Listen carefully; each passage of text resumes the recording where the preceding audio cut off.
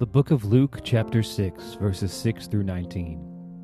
On another Sabbath he entered the synagogue and was teaching, and a man was there whose right hand was withered.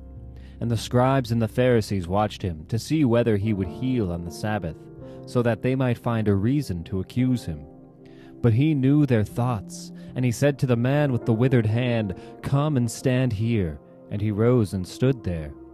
And Jesus said to them, "I ask you, is it lawful on the Sabbath to do good or to do harm, to save life or to destroy it?" And after looking around at them all, he said to him, "Stretch out your hand." And he did so, and his hand was restored. But they were filled with fury and discussed with one another what they might do to Jesus. In these days he went out to the mountain to pray, and all night he continued in prayer to God. And when day came, he called his disciples, and chose from them 12, whom he named apostles, Simon, whom he named Peter, and Andrew his brother, and James and John, and Philip and Bartholomew, and Matthew and Thomas, and James the son of Alphaeus, and Simon who was called the Zealot, and Judas the son of James, and Judas Iscariot, who became a traitor. And he came down with them and stood on a level place, with a great crowd of his disciples and a great multitude of people from all Judea and Jerusalem, and the sea coast of Tyre and Sidon, who came to hear him and to be healed of their diseases. And those who were troubled with unclean spirits were cured. And all the crowd sought to touch him, for power came out from him and healed them all.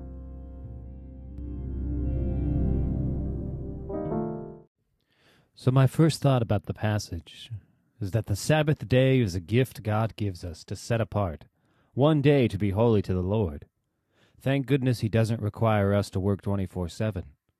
Manna was a miracle in and of itself, but the double manna God provided on day 6 was the only manna that would not spoil. God provides enough for us to be able to take a day off. But we also don't need to have legalistic expectations which rule over our Sabbath day, for the Sabbath was made for our benefit, not the reverse.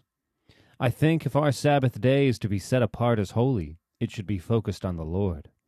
We know that Jesus taught in the synagogue and healed people on the Sabbath. So we know that ministry and good deeds are a part of our Sabbath rest.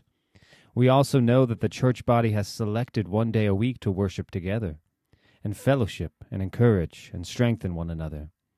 Hopefully Sundays can have the space to turn off the demands of work and reconnect with the body and feed your soul. The second thought, they were filled with fury. Okay, think about what is happening here. It's the Sabbath. The scribes and Pharisees are following Jesus around to see if he will heal somebody and break the law so that they can accuse him. Jesus knows what they are thinking and doing. He could have avoided the situation, but Jesus leans in with love and asks them to consider their hearts. Is it lawful to do good to save life?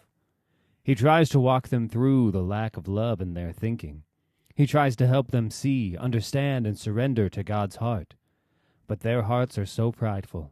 They already think they know what is right and good and best. They don't think this simple carpenter can teach them anything about the law. They have already decided he is ungodly because he is not like them. Jesus leans in with love, but the scribes and Pharisees harden their hearts. There is no room for grace, mercy, or love, which of course means there is no room for God or his Son. Jesus heals. A man's life is transformed in a moment. This man regains his ability to work. Jesus removes the stigma of the man being less than others.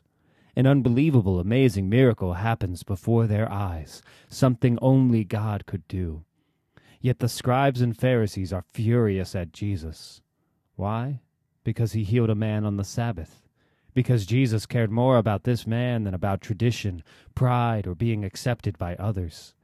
Jesus was motivated by love for the man, for the scribes and the Pharisees as well, but most of all, by a desire to see God glorified and receiving the worship that he deserves.